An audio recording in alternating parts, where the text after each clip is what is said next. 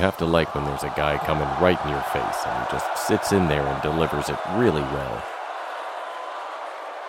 Hi, this is Zach Booth with Out of the Closet Sports, your weekly sports podcast where we talk about all things sports from the gay perspective. Or do we?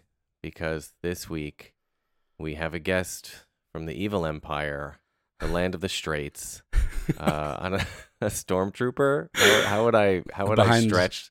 Behind enemy lines. Yeah, behind enemy lines. We've welcomed him in, but I've let him know that he's only allowed to speak when spoken to. If he speaks out of place, there will be consequences. Reed Campbell is here. Thank you so much, Reed. Oh, thanks so much for having me. This is so cool. It's so exciting. I love you so much, and this is a special episode because it's also the first episode that we're doing remote.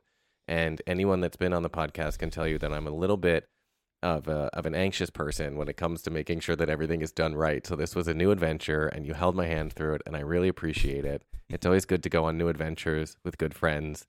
The first episode that I did that Papa wasn't able to come for, who was the original co-host of the podcast, that episode, I didn't know what to do. And so I called Melissa and our friend Melissa Rose Hirsch, who came in and talked about Taylor Swift. And so this, to me, feels like a very similar thing. Like I had to get somebody close to my heart that could help me do something that I was a little scared of. We're learning together. It's a new world. We gotta be up on the times on how to do all this stuff. We certainly do. And so Reed Campbell can be found on the Insta at I am Reed Campbell. It is a good follow, I have to say. It definitely comes in and out. Like there are some days where you narrate your life and I could just watch those stories for hours. But then you don't do it for a while and I get a little bummed. But that's really sweet, actually. That makes me feel good. I think that I enjoy a lot of times the kind of that like front facing camera storytelling thing, but then I get annoyed with myself by doing it. I'm like, does anyone really care? So no, I care. I actually quoted you because you said on your way to the Michigan game, I guess it was the Ohio State game. Yeah. You were on your way there and you said that this is the best Michigan team that you'd ever seen. And I know we're going to talk about Michigan a little bit later, but I directly said in my solo episode where I was talking about the victory that this is the best Michigan team I'd ever seen. And I felt empowered to say that because you had said it in direct address on your stories. Well, I'm glad to empower you. It was something that I feel strongly about. Thank you. So who are you? Oh, man. An existential question. My name is Reed. I'm from San Francisco. I've lived in New York for about 10 years. 10-year anniversary just passed, and I'm an actor and a singer, and I like to be funny and talk and be a goofball online and do all those things, and have always kind of found myself oscillating between the two worlds of arts and sports. It's like my entire existence has kind of been navigating going back and forth and being the other in both at all times. So I think part of what we identify in each other is that sort of like that feeling. And I'm very happy to be here because it's sports is a weird topic for people in the arts. I think a lot of people judge it in a way that it's a weird thing. You must feel this. God, you must feel this even heavier. You feel diminished because it seems silly to people. But I think as an artist, I try to tell my fellow arts people who are like, I just don't get it. I'm like, there's a community base. There's a support and a love that we have in our artistic community that reminds me a lot of sports. It's just a different venue. The performance is different than what they're used to, but it to me, they're two sides of the same coin. Totally. That's been kind of a lot of my life. I'm a very passionate person, whether it's, in my work or in my play. And so I think both the arts and the sports are things that have just always kind of fit me. Yeah, totally. And that is well tread ground here on Out of the Closet Sports. We've been trying to examine with some of our guests some of the difficulties that queer people have identifying into the sports community, some of the way that the sports community pushes queer people out. And in particular, we were talking with Kimber Sprawl. I was reflecting on the fact that there is so much in common between sports and theater, like you said, and it seems so strange, that those worlds get pushed so far apart. It's cool for me to hear you say that, because you do identify as a straight person. I don't want to put that label on you, but No, I do. Yeah. Sorry, I didn't mean to insult you, but you do identify as a straight person, and it is, yeah. It is cool to, I don't want to say cool, like I don't want to be, oh, that's great that you don't feel welcome, but it is an interesting thing that we have in common. I think often when you are in a group that is like marginalized or being left out, you kind of look at everybody else and you sort of compare your insides to their outsides, and you say, I feel this way, but they look that way, and it's cool for me to hear that you feel in a way that your artistic personality clashes with your sports personality. Did you did you know going to school at the University of Michigan that you were going to not only one of the best theater schools, but also one of the best college sports schools? Was that something that was in your consciousness? I did. It was actually at the forefront. Really? It was. I didn't know. I had no idea about what was going on at Michigan. Oh, really? You didn't? You didn't really understand that. Oh, no. It was actually a very conscious decision for me, because I had been treading both worlds so heavily for so long that I actually purposefully decided to not apply to conservatories that didn't have sports. Oh, wow. There was a moment where, in high school, my drama teachers or my mentors or whatever were like, when we talk about the colleges, wanted to include all of the Juilliards and the Carnegie Mellons and all those as places to audition. And though I would have loved the training there, I knew myself as a kid that if I didn't have an outlet for the other side of me through the school, I was going to feel lonely in only going one way or the other.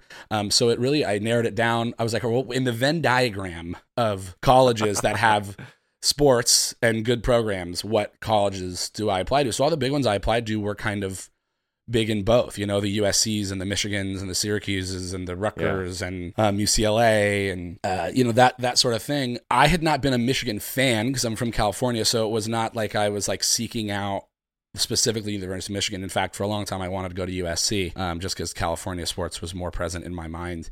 But no, it was very conscious. It was very conscious, and it's also I'm glad I did, because when I got there, no offense to the size of our classes at school, but being in the room with 15 people for 4 years is a very small group of people, and if you're expected to have that sort of be the base of your social life outside of school, whether it's sports or not, it's just, I'm not that type of person. I really like being around different types of people and doing a lot of different types of things. And so the ability to kind of I used to say I wanted to, if I didn't have it in the theater program, which I did actually, that there were plenty of people in the school, at the art school, that I really admired, that they really threw themselves into the sports. It wasn't like this sort of anti thing. Obviously there were people who were I don't really care, but I think there were a lot of, it seemed to me, people who maybe grew up in areas that told them they couldn't be fans of sports if they're not good at sports, or if they're not straight, or if they don't understand it. And I think Michigan actually, because it was such a huge sports thing, I saw a lot of arts people embrace how cool it was to go to a school that not only was giving them such a great education in their chosen field, but also had this amazing global community of support with the sports. And I really loved that, because it seemed to me that they didn't maybe have that where they grew up, and they weren't given the freedom to be a Michigan fan and learn about football and basketball. And I mean, man, if I had a nickel for every time I explained to someone in our department a detail of a sports game, I'd be rich. But I also think the openness to ask that, I know I've talked to so many people who didn't grow up huge sports fans, whether that was pushed on them or not, and a lot of times they don't feel free, at least they've said to me, they don't feel free to ask questions, because whether it's their family or their community has beaten into them, unless you play it or know it immediately, they're not able to ask questions. And so I love talking about sports with people who are interested, because it means I can convert them into understanding, more about this thing that I love. Sure. So, yeah. I love how we get called on to be the interpreters. I did a Super Bowl show at Joe's Pub one year. Oh, wow. That basically the whole point was our community doesn't care about the Super Bowl. So we're just going to be ourselves and have an entertaining show around the Super Bowl. And there were some really fascinating people there. Michael Musto from the Village Voice and many, many other things. But it was an interesting collection of people. And none of them were interested in football. And the event sort of immediately fell apart because we had a game playing behind us that nobody was really invested in, but there was an audience who wanted to be entertained. And I was able to rise to the occasion because I actually had something to say about the game, but also identified into their community. So, I love how we're able to be the interpreters. You talked about growing up and then coming to Michigan, but you grew up in the Bay Area, right? Yeah, in San Francisco proper, yeah. And so the Bay Area is like, I mean, San Francisco is the gay city. I mean, New York is a pretty gay city, but San Francisco, I feel like, is the gay city. And I'm just curious, like, as a young person growing up straight, like playing sports, did you have any gay people like on your team? Like, were there out kids in your community that were playing sports? Not that come to mind. Yeah, honestly, not that come to mind. I think what a lot of this is upon reflection, right? Like you can only kind of contextualize a lot of things that happen in your childhood as you get older. And I think something that I've learned leaving San Francisco is that because San Francisco is such a blend of different cultures, whether that be the arts, sports, gay, straight, whatever, I think that it feels like they have the freedom to be a part of it, and all you need is the permission. Like I think in so many places in the country, if you're in a minority, like the straight world tells gay people they are, you won't feel the permission to enjoy it. But I can distinctly remember going to do the San Francisco Opera because I was in the San Francisco Boys Chorus as a kid. And I would literally go from baseball games to rehearsal or to shows.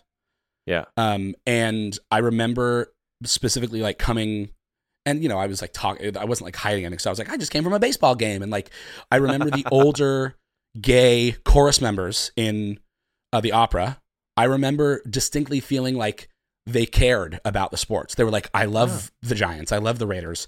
I love the Niners. I love the whole thing. And there was a communal sort of like support of it. So I don't think they felt like it was odd for them to like it. And looking back on it, I think that's only because the city told them, this is your city and you're allowed to support it. I remember the lead in The Magic Flute when I did The Magic Flute at the San Francisco Opera. It was I'm a Niners fan, so I'm using this story just for the story. I just have to point out that like you could not have said a more out of the closet sports sentence. I know you're a straight person, but you literally were just like, I'm the lead in The Magic Flute and I'm a Niners fan. So I just like that like intersection is why you're here, and carry on. Yeah, no, well, it's been my whole life, and I was in The Magic Flute, and the lead, who's this professional opera singer. It was during the NFL playoffs, and the Raiders, who are notoriously bad all the time, were in the playoffs for the first time, and I don't think the Niners were. So I think like the Bay Area in general was like following the Raiders season, and I think they won a last minute game, and in the middle of this German opera, Papageno comes out and says, Raiders win 27-24. Wait, no, and like goes on stage in the opera? Yes, and then goes into the aria, and the whole crowd erupted. And it was like, if that's not a perfect example of like a community supporting both the sports and the arts of it, like I just thought it was so funny. And I tell that story all the time because it's me. It's like I want permission. I wanted permission to do that. That's terrific. I love that. I love that anecdote so much. I can't even believe that ever happened. And I actually feel like I might have been like a little, like I might have recoiled if that happened and I was you were in the audience. Like, what is going on? This shouldn't be, but whatever. We all have to encounter our biases at some point. All right, great. Well, I feel like we've let the audience know a little bit of who you are, and I am so happy that you're here. We've got some fun stuff to talk about. Thank you for being here. We will be right back. And we're back. So, Reed, something that you and I have in common. Well, I don't know. What years did you go to high school? 2000. I graduated high school in 2008, so 2004 to 2008. Okay, so I guess I was a little bit ahead of you, but I was in high school from 96 to 2000, and the Yankees won 3 World Series. Well, I guess they won one of them, or 4. They won 4 World Series between 96, because they won 96 and then 98, 99, 2000. So they won 3 while I was in high school and 1 while I was in college, the first year. And you went through a stretch where the Giants won, 2010, it was right 2012, after. It was 2014? College. It was college. I was in college, which was honestly cool. Like, I would love to have been in San Francisco, but like it was half college and a couple of years outside of college. So I was an adult, which was fun. I remember screaming in my dorm room when Alice Lloyd when they won the World Series in 2000. Me and so Jesse happy. Perry, Yeah, who was also an acting major, San Francisco Giants, we were rehearsing a Rude Mechanicals show in the by the arena, by the basketball arena, all the way over there. And it was like the dead of winter, and the director was a big Red Wings fan, and so in the middle of rehearsal, we just declared to her, talk about privilege, we just declared to her we wouldn't be attending the rest of the rehearsal, and we would be watching the last 4 innings of the World Series. And she was like, I totally get it, I'm a big Red Wings fan. And when we won, we ran through the snow and called our dads, and it was like, that's very sweet. Was like and I love that. I love that she was open to it. On the last episode of the podcast, I talked about a similar situation where I had to confront a student director of a basement show about my last home game, the Ohio State game, my senior year. Oh, wow. And she was like, no, you have rehearsal. And I was like, no.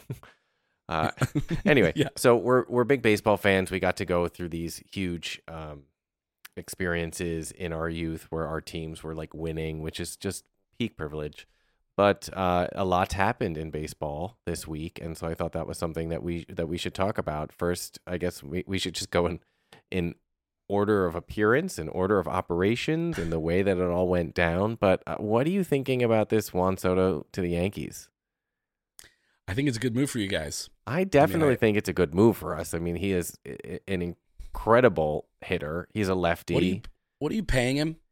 Well, he's already under contract, so I don't actually know the details. It's the last year of his contract with the Padres, which is like one of the downsides, is that we literally are renting him for the year. But it also gives you leverage depending on how he plays. Yeah. You know what I mean? I think the weird thing about the Padres, and as a Giants fan, the Padres are in our division, so we play them all the time. Yeah. The weird thing about the Padres is that they have been paying so much money for these big stars and have never put it together. No. And it's like, did they have one playoff run? They had one playoff run. I think they had 1 or 2 playoff run, but like for the money they're spending, no. They're similarly to the Dodgers. Without winning a ring, it's an unsuccessful season, in my opinion. Once you're competing at that level, like, they also, in reaction to the Giants World Series runs, is what we saw with both the Dodgers and the Padres by spending as much money as humanly possible. So I'm interested to see Juan Soto off of the Padres team, because I think there was something going on in San Diego wasn't working that for they him. Could not put it together, and I don't think it's necessarily on the players. I think there was there's been some up and downs, and both him and Machado and that crew have been hurt and kind of gone in and out. So I'm interested to see. You guys are in an interesting place. I think you're in a rebuild, but you're taking the next step. You're going from like good to trying to be back to the contenders that you deserve to be. Well, it's like you can't really call it a rebuild when our payroll as astronomical as it is. But the Dodgers, the Giants, the Padres, they all took that road because that is the road that the Yankees took. I mean, the Yankees forever were the only team really that was like World Series or bust. I mean, we were and now that has sort of infected the rest of the league, and I think for competition's sake, it is better to have more teams. If one team is going to be playing with all the marbles, I think it's better that there are at least like 4 or 5 teams that have giant handfuls of marbles. I still think it's a little unfair. Wow, a Yankees fan saying that is really that's unique. Look, I do like competition. Yeah, I do like competition, and I also have to acknowledge that the years when the Yankees were great, those years that I'm talking about, their payroll was higher than the rest of baseball, but it wasn't the amount of difference that we see now between the big and the small market teams. No, like with everything. I mean, look, Juan Soto is a 3-time All-Star, right? He's a World Series champion, right? He was an NL batting champion. The guy can hit. He's a lefty, which the Yankees had like maybe occasionally a lefty in the lineup last season. I mean, it was shocking. They really did not have much impact from that side of the plate. He's going to be out in that outfield now with Judge, who I just think is an incredible player. I keep thinking that because he's a Yankee and because of the history of what we've been through the last 10 years, that the bottom's just going to fall out. But he just continues to produce, and he continues to act like a captain, which is something that means a lot to us. Yeah. And I think, with Verdugo there, right, they're going to have these three really good outfielders. 2 of them are big lefty bats. It does seem like it could have a huge impact for us. Yep. But I am just so pessimistic about the whole thing. I'm Yeah, like, but if you it can't- doesn't click this year, Yeah. is this guy really going to stay? Well, I guess that's I think it goes both ways, right? Like Yeah. he's going to play for a contract too. He's going to Yeah. want to play at a level that he can demand from either New York or another team top money. So Yeah. I think it's in both parties' interest for him to be at peak playing shape, because listen, I think you go back in every sport in contract years for stars, it's the make or break. They are trying to prove their worth, because Juan Soto goes to a contender in New York. Yeah. Flops. Yeah. New York's not going to offer him the money, and wherever he goes, he's going to have to be the highest paid on a smaller team, and then he's going to be in less contention. So it's not going to be good for anyone if he doesn't play well. No, So, no, certainly not. We'll see. I'm more. It's interesting to hear you talk about the Yankees that way, because I feel that way about my teams as well. But I hope that, I'm sure you know this, but I know that the idea that we're even talking about teams either winning championships or bust in multiple sports for the cities that we're fans of, that is so not the experience of so many people in this country. No, it's not. They have teams that have not been to the playoffs in years. I mean, like, we can't help that we're fans of these teams. You know, I've been a Bay Area sports fan since I was a kid, and I had to struggle through a majority of years where the Giants and the Niners and the Warriors and everyone was bad. And then, they all got good. But now we've reached the mountaintop, so we know that unless we're there, what are we trying for? Yeah. Whereas if you're, a Browns fan, it's like you win 10 games a year, or if you're like a Twins fan, Sure. It's like they're just hoping to scratch and claw their way into the playoffs. So They're I feel still lucky talking about that the that's 90s. Yeah, exactly. I just feel lucky that we're in that position. We are. But it makes the fans fickle. We're going to hold them to, my God, you should be hearing, I mean, I'm sure you'll ask me, but you should hear the Giants fans about our owners and our GM right now. I mean, it's of course. It's well, like, we're it's the like same way. I mean, nobody Yeah. will ever be the boss. No one will ever be Steinbrenner. And by Right. that, no one will be such a brazen criminal. But also, I mean, he was great at what he did. Yeah. He was really great at what he did. And, we're not going to get another Joe Torre anytime soon. And I had a lot of questions about the way that Girardi managed the team. I do have a lot of questions now about the way that Boone manages the team. I have a lot of questions about Cashman, but I will say, like, this was the piece I think that they had to go out and get. Or at least one of the pieces. The next piece is going to be a contentious piece for the two of us, because this pitcher, I have to read his name off the paper here, Yoshinobu Yamamoto. Uh-huh. I mean, the Giants want him, right? Yeah, listen, until they prove they can get big free agents, I'm not holding my breath, man. Yeah, this is like right. 3 or 4 years in a row here where the talk out of the Giants camp is we're going to throw as much money at him as possible. And I don't know what changed, man. I don't know what happened, because in the years that we were in our run, we were actually the opposite. We weren't paying huge free agents. No. We were the freaks and geeks. We were the cobbled together, the young guys and the kind of everyman, the journeyman players. And I loved that.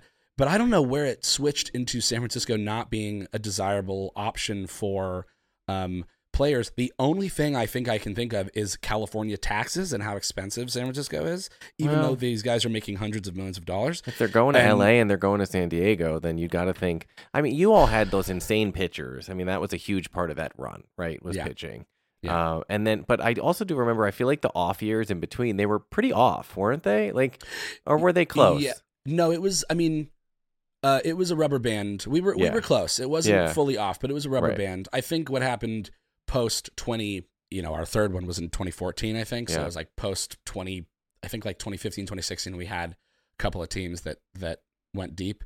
Something switched into, couldn't put it together. It was like that we were straddling the line all the time and would end up on the team that was winning. And then something happened where every year we would end up on the team that just three quarters of the way would just start to fade. Well, I want good things for you. I really do. But I really also want Yamamoto for myself. I mean, I know you do. I feel like I have to say this. He has to be a Yankee. Like he has to be a Yankee. And that's the most Yankee fan statement you can make. I mean, what are we going to do? We have Garrett Cole. He can only pitch every so many days. Like, what are we going to do? Yeah, correct. I mean, Rodon, like, he might be the pitcher that he used to be. He might. Cortez. Well, if it makes you feel any better, I don't think he's coming to San Francisco.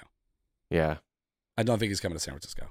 Where's he going to go? He's got to come to the Yankees. He's got to come to the Yankees. I think you guys have a good shot. I think he does have a Okay. good shot. I don't I'd be want to surprised if he came to San Francisco. I don't want to keep poking a bruise here because I know that this has got to be fresh. No, but it's totally fine. I'm actually like, because the Giants had their run and I'm just like so aware of the mismanagement of it, I've actually like kind of cut myself off from the caring of it a lot the last couple of years, especially with the Giants, because thankfully my other teams have been playing so well that like when I watch the Giants and they suck, I turn it off pretty quick. I'm like, I just can't. I cannot. Yeah. I cannot just dive into this. Like, let's get the guy who's in the 5th year of a 5-year contract from the Mariners, and hopefully he can hit more than 230. It's just like it's not something I'm a fan of. The owner of the Giants is not someone I am proud to represent my team. Okay.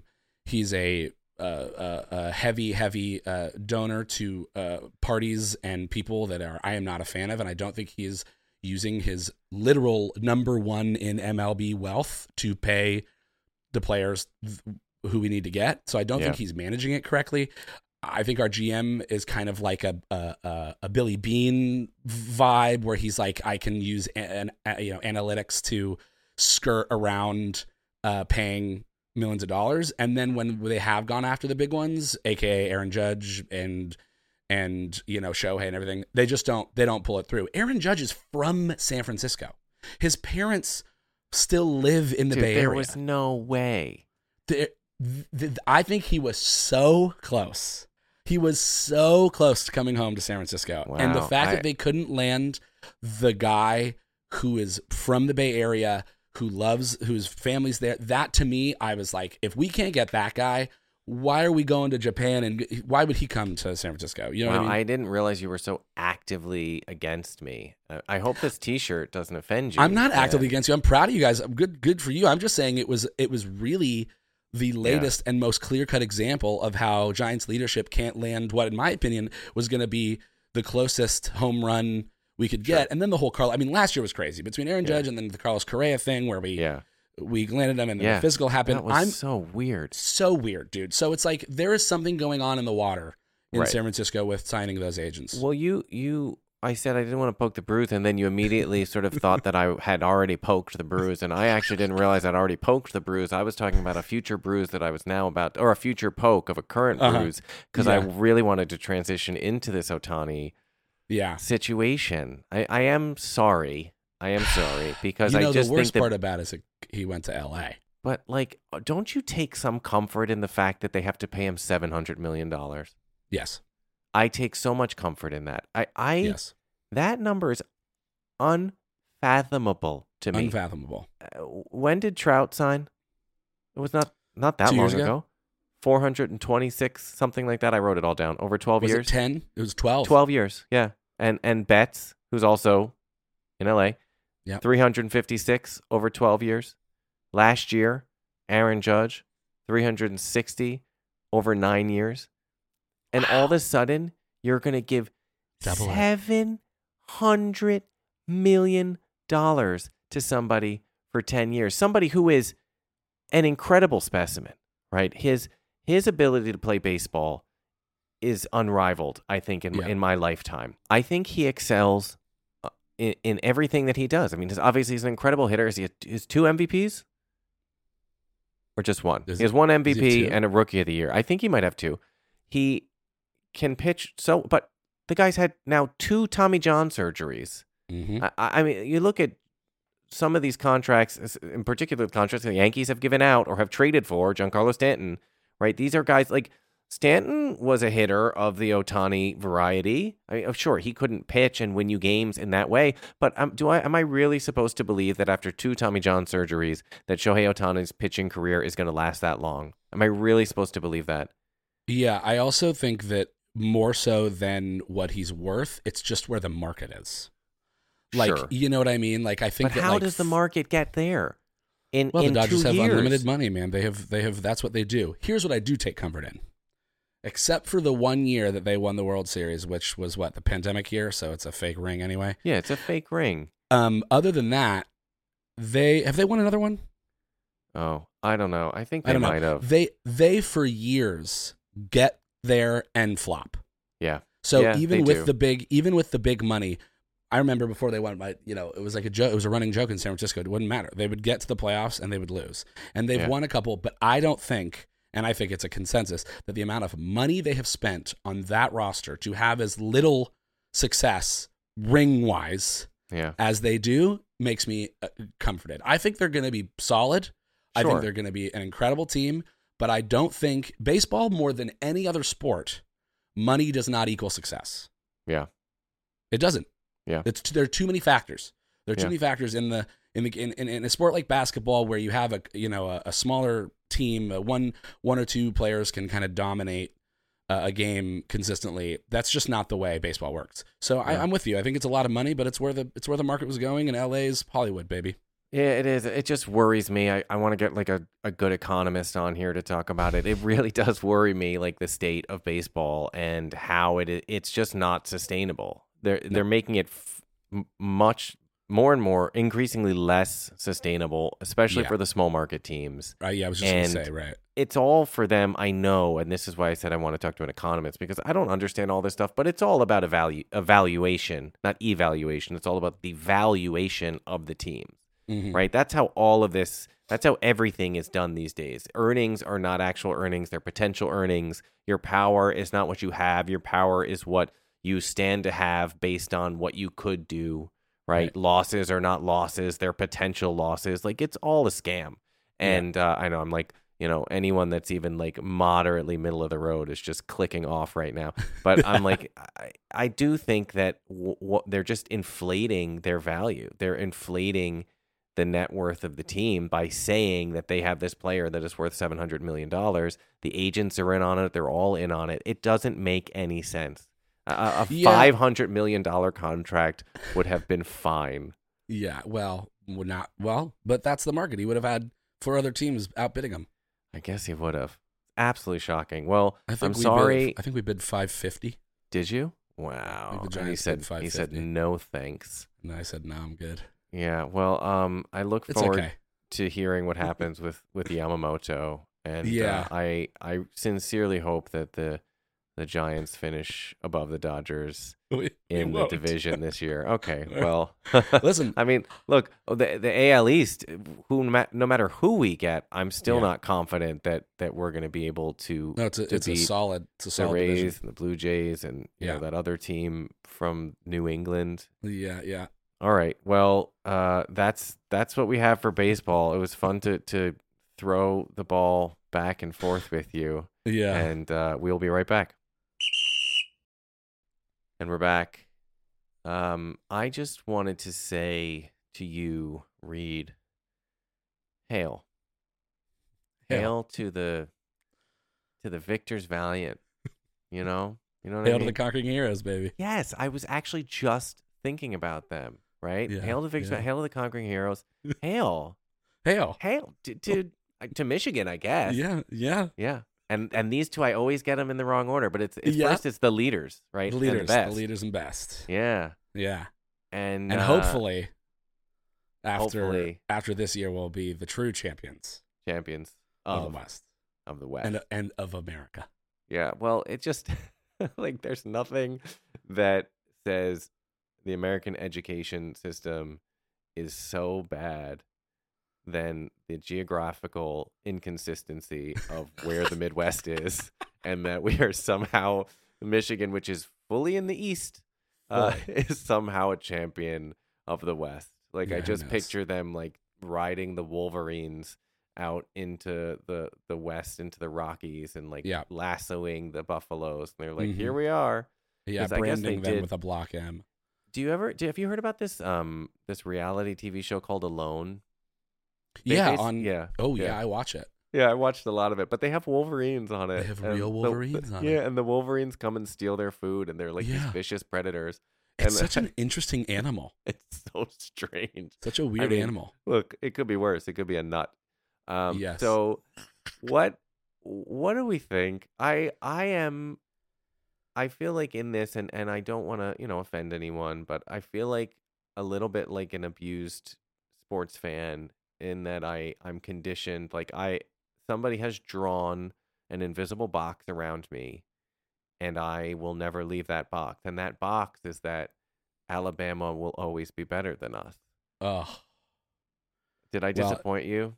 no, you're speaking It's an terrifying. unfortunate truth about how I feel too, especially when we pull them. So yeah, I mean, for the Wait, sorry. viewers, Did you see the video that of the like training room or whatever it was when they did the announcement? oh yeah, they're like, fuck. I was like, you guys, like what? Well, I also think, to be clear, I don't know how closely you followed that specific situation, but I actually think, and this is giving. Oh, see, that was straight aggression. That was, I don't know if maybe you were following it because you're gay. Okay, Reed, we see you. Did Carry you on. not just tell me on the commercial break that I don't can know. school I don't you know. I don't know on what happened on the lack of commercial Michigan break. knowledge, I don't know. okay? Let's not turn this into a gay straight thing. I only mean that to say a lot of times, like, depending on the sport, like I know the No, details I on get it. things Yeah, that, yeah. you know, but I want to be clear, and I'm giving us the benefit of the doubt. What was the grunt? What do you think the grunt was? I think the grunt was in response to the fact that for the first time in college football history, they left out an undefeated team, which was Florida State. Oh, Because the whole I I mean, strong disagree. listen, I think there's a bit of both. But the whole thing was we would have played Florida State, and they are Yeah. undefeated. They, in my opinion, an undefeated team at that level probably deserves to be in the top 4.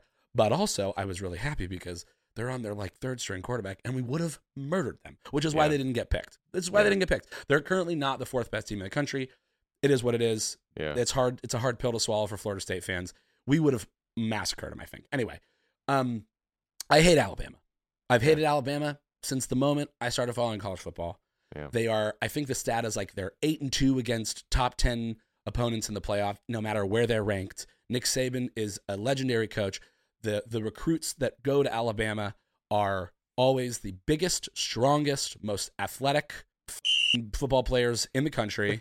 Yeah. And it's really unfortunate that we've had to come up against them in years that we had a chance to go further. Now, the one thing I will say, even though I think Alabama is playing extremely well right now and it's going to be a fight, I don't think there's ever been a year in which Michigan deserved to beat Alabama anyway, whether we were ranked Sure. anywhere. I don't think there was ever a year in which Bama was even close to losing to Michigan. Mhm. This is hands down the most talented, most well-coached, most experienced Michigan football team I've seen in the 13 years I've been 15 years I've been a fan of Michigan football. So Sure. if there's ever a team to do it, I think it's this team. And truthfully, I'm not scared. I think it's going to be a really tough game. I would put money on Michigan to beat it, but it does really annoy me that Whose the money? one Your own money team, or somebody else's money? I would put someone else's money on it. Okay, fair enough. It Yeah. does. Sorry, I interrupted you. It does annoy you that the one team. It just annoys me that the one team that Yeah. seems to continuously be the thorn in our Yeah. side has to be another hurdle in a year that I think, other than them, we're there. It's Yeah. us. So we had the last 3 years, last 2 years. This is the third year in a row that we've been in the playoff, right? And Yes. did we lose to Alabama one year and Georgia the next year, or no? We lost to Georgia, and then we Georgia, lost to Texas. TCU Yeah, last year, TCU. Right. which was a whole, that was one Yeah. thing. Well, I Yeah. do believe in Michigan's defense. I do believe that Michigan's defense is good enough to keep this game close and possibly even score some points. I actually do believe now that Blake Corum, who did you ever watch that Last Chance U? Yeah. Did you ever see there was a football one? He was in the high school He was. of one of the football ones, and He I was. love that for him. Yeah. So we've got Blake Corum, who I actually believe can score a touchdown. In the past, I think he can score a touchdown against any team. And in the past, I haven't always felt like Michigan's offense could actually hold up against these big SEC teams. I really think that he can. That play that he scored that touchdown, that longer run against Ohio State, I think to me was like, yeah, this guy is that thing. And I do believe that like McCarthy can get some effective passing to Lovejoy. Is that one of the tight ends? Or did I make that Yeah, up? Loveland. There's Loveland. Colson I call Loveland, him yeah. Lovejoy. But I And don't Roman Wilson and I don't have confidence in our deep threat, and I also think that like what happened at Ohio State, that our secondary is vulnerable, and that it's possible that they could run away with it I hate to be this guy because I'm usually not, but I'm more confident in that.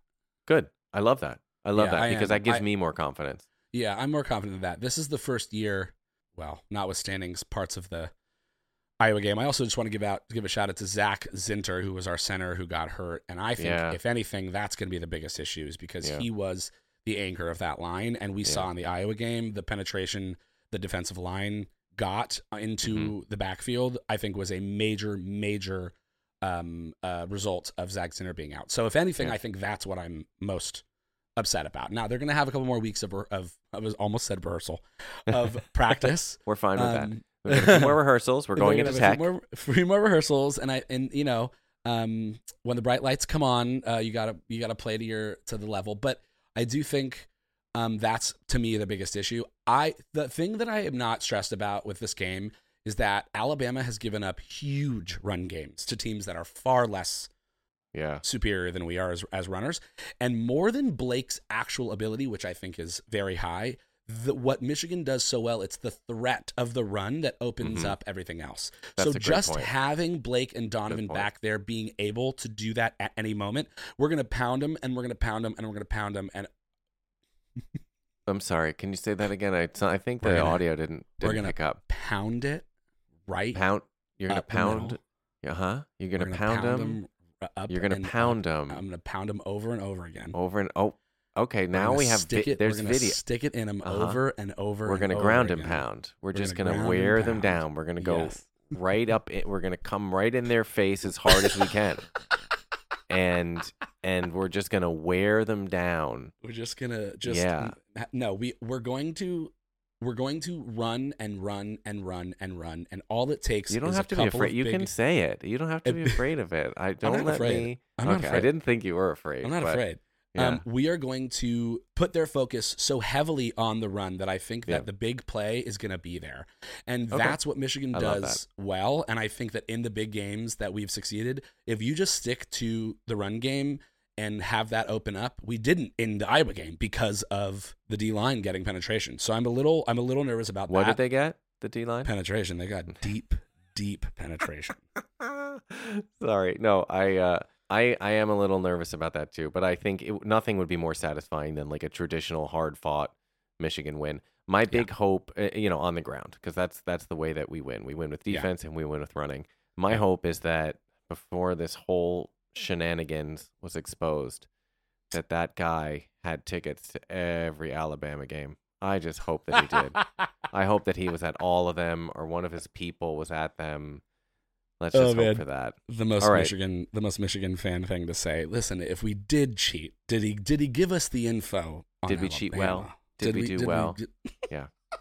All right. Well, it's exciting. It's a big game. I can't wait for the best for us. to talk to you about it. Yeah, I appreciate your optimism, and I'm going to ride your optimism and Michigan's run game. Good. All the way to the promised land. Good. We'll be back. And now it's time for my favorite part of the podcast, game time. Are you ready to step into the zone? Game time, baby. Let's do it. Oh, wow. You just totally changed the vibe with that. Yeah. I was like, hey, wacky zany. You were like, meet me in the bathroom on the third floor. I'm locked and loaded for this game. Locked and loaded. Well, it was your exclamations about pounding Alabama are sort of what led to this game. So I just sort of thought it would be fun for us to just throw out, what do we think like the gayest sounding terms are in sports? See, the best part about this is every term can be. Every term it's so is gay. Good. It's so good. Yeah. Have you gotten to listen every episode? At the beginning of the episode, there's a little like a sports call. Oh, yeah. That's built in to the music. And it's a real sports call that I've re-recorded myself. What is it? So... it's just different ones. Every week is a different one. Got it. And now, of course, I can't remember any of them, but, like Crabtree's giant hands. Yes. He's really thick from the waist down. Yes. Like Chris Collinsworth is really the number one offender. It's great. And I love it so much. So for me, always my favorite gay sports term is a tight end. Tight end's great. Also, watching Michigan football games with the theater department was so funny because I would hear them be like, what did he call him? And I'd be like, oh, yeah. I guess I didn't even realize. Like it took Yeah. me like hearing it from their perspective. Yeah. To be like, oh, you're gonna shove it up the middle. Yeah, they're just shoving it up the middle. That's Yeah. right. The tight end. I Tight end's love gonna shove it up the middle. I love when they talk about the size of men. They're like, he's a big boy. A big boy. Yeah. He's a Yeah, big that was boy. one of the things that I often use is Crabtree's hands. Crabtree's And hands. the one thing was about this guy who's so big from the waist down. Big from the waist down. Yeah, big from the waist down is really good. Wide receiver, come on, wide receiver Yes. is really A wide giving receiver game. is great. Yeah, totally is. A slot receiver is also great. Slot receiver. I don't even know what that means, but it does sound super Put it in the gay. slot. Yeah, and just put to it make, right in the make hole. sure He put that right in the hole. Yeah, right in the hole. That You call know, is really he got to hit good. the hole. He could hit the hole. Yeah, he just hit that hole. He's just been hit that coming all hole. day, right up. He's been hitting that hole all day long. All day long. I like when what's his face for basketball says bang. Who says bang? What's his face? He's like the most famous basketball announcer, but he does Not it Marv with Albert. no. Mark Jackson is out there a No, lot. it's the white guy. It's I don't know why I'm free, but he says it a lot with Steph Curry. But it's like bang, and it's like I don't know. Bang to me is I use bang as a funny term, but bang is funny.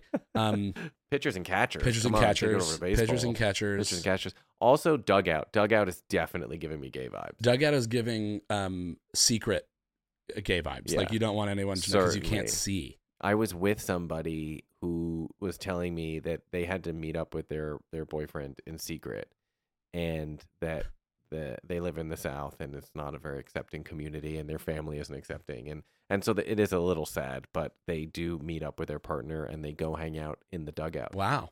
And they watch games like late at night in the dugout of like the local. They watch movies, and they hang Oh, out, and like hook wow. up and have snacks together, and like that's their like fort. Oh wow. dugout. That's Yeah. I know I that's also think sad, there are- but that's a little sweet. It is that, but it's also sweet and it's also gay. I think there are gay bars that are called like the dugout. There are gay bars called the Dugout. There's this account that I follow. It's called Sensual Basketball, and and a lot of it is like using terms like that. But football is pretty hard to beat with. In my Googling, the NFL is like the only professional sports league that I follow that doesn't like scrub the internet for all of those. Like the NFL is out and proud with their dirty commentating. Like the NBA, it's really hard to find them. Really? Yeah. Maybe there's just not as much because it's just not as physical. Yeah. I do love the idea that the straightest of men are shoving their hands in the center's gooch. But the tank cracks. tap. The tank tap is great. He's like, you really got because I've heard you really got to get in there. Like you really got Yeah. to. It's got to be right up in there. dribbling in soccer and in Dribbling, basketball. yeah. Dribbling. I feel like there's a little bit of a reference there. I feel like Slap shot. Give me a slap see shot. this is what I'm saying. You can use it any way Get in you the want. penalty box. Yeah, all right. No, well, that's just the way you say it. You squinted get in the your penalty eyes. You're box. like, get in my penalty box. 5 minutes in the box. Give me 5 minutes in the penalty box. Yeah. Fuck. Wait, Yeah, he's carrying an extra long stick. That's the longest stick you Oh, can use. my favorite is he's carrying the load. He is carrying the load. He's carrying He's the been load carrying the load for this team all day. all year. Yeah, all year. They even. are really riding him tonight. They are really riding. They are him tonight. really in. That's a really they are good really one. in his face, and they are riding him. He's just getting beaten up. He's been getting beaten up in Just there getting all night. They beaten were up. back to pounding. Yeah, They've been just pounding that hole. all pounding is night good. long. Pounding is really Yeah. a solid one. I Yeah, wish there pounding was that hole. shooting it through the hole Yeah, was deep. He took Deep. that shot from deep. and penetration is just the best. Yeah, penetration's Just always getting gonna deep win. penetration. deep, thick penetration. This is truly unhinged. I don't actually think that this qualifies as any version of game time. I It don't was think just an so. opportunity for us to be naughty together. But I really, really appreciate it. I love you so much. I'm so happy that you came on the podcast. I love you. We're Thanks for really having happy me. to have you. This is Reed Campbell at I Am Reed Campbell, a superstar performer, a gem of a human being, and an ally. Do you have a drag name? Ooh, no. Okay, I've got two for you. I want you to be Kirsty Ally I love that. or Ally McBeal. I love That was both the of best I those. could come up with. Thank you. That's all the time we have this week on Out of the Closet Sports. This is our final episode of the season. We are sending you off to the holidays with all of our best wishes. Thank you so much for listening. We're going to be back with all new guests, all new content in the new year, and we look forward to being gay and sporty with you then. Bye. Bye.